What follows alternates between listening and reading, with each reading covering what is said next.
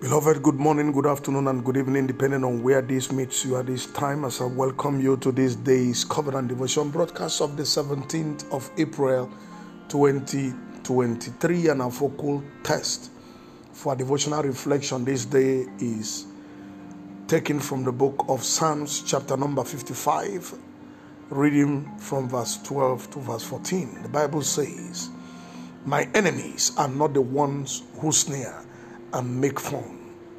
I could put up with that or even hide from them. But it was my closest friend, the one I trusted most.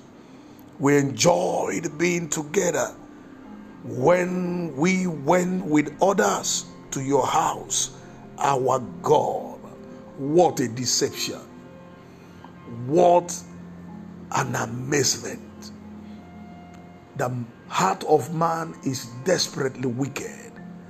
And that is why the Bible enjoins every child of God to be dependent on God for decisions and actions.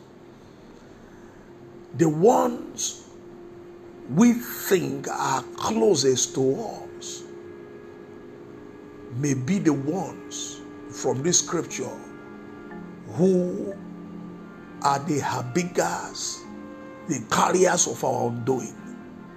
Another passage of the scripture says that a man's worst enemy are members of his household. And that's what the scripture is saying.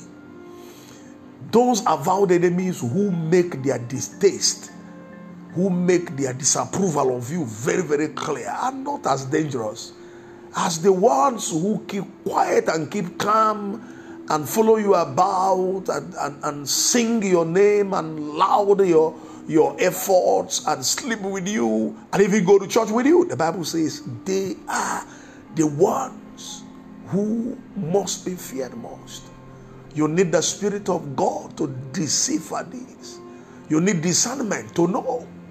Don't be carried away by those who may really be very close to you, or if actually they are really close to you, they will not harm you. But those who appear to be close to you, those who are closest to you, those who are from the same source with you, who know your weaknesses, who know your strengths, these ones can very easily betray you and take you down.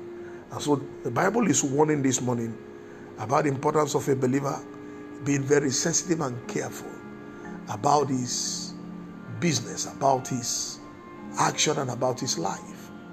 Be God dependent, don't be man dependent. God certainly would be angry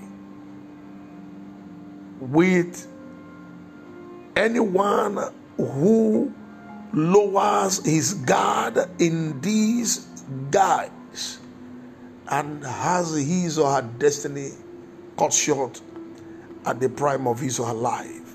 God expects his children to be wise and calculated and never be carried away. We live in a world of high-level pretentious people and callous deception by those we assume to be our confidants, our inner circle friends. Now, every true believer must realize that he or she has real enemies who hate him or her for his or her faith stance and graceful life.